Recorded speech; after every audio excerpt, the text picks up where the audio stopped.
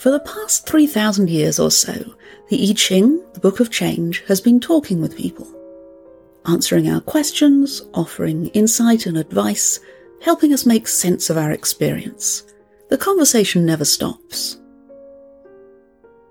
I'm Hilary Barrett, the I Ching diviner and teacher from Online Clarity Co-UK.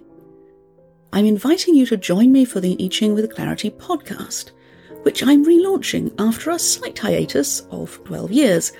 We start on July the 8th, and there'll be a new episode on the second Thursday of each month. In each episode, we'll explore a real reading, how it speaks, what it has to say, how to engage with it.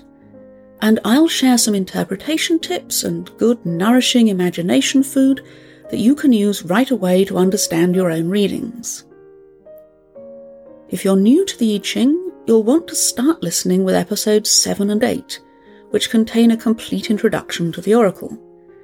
If you know your way around a reading already, start at episode 9 with the first new reading. And please subscribe to the podcast.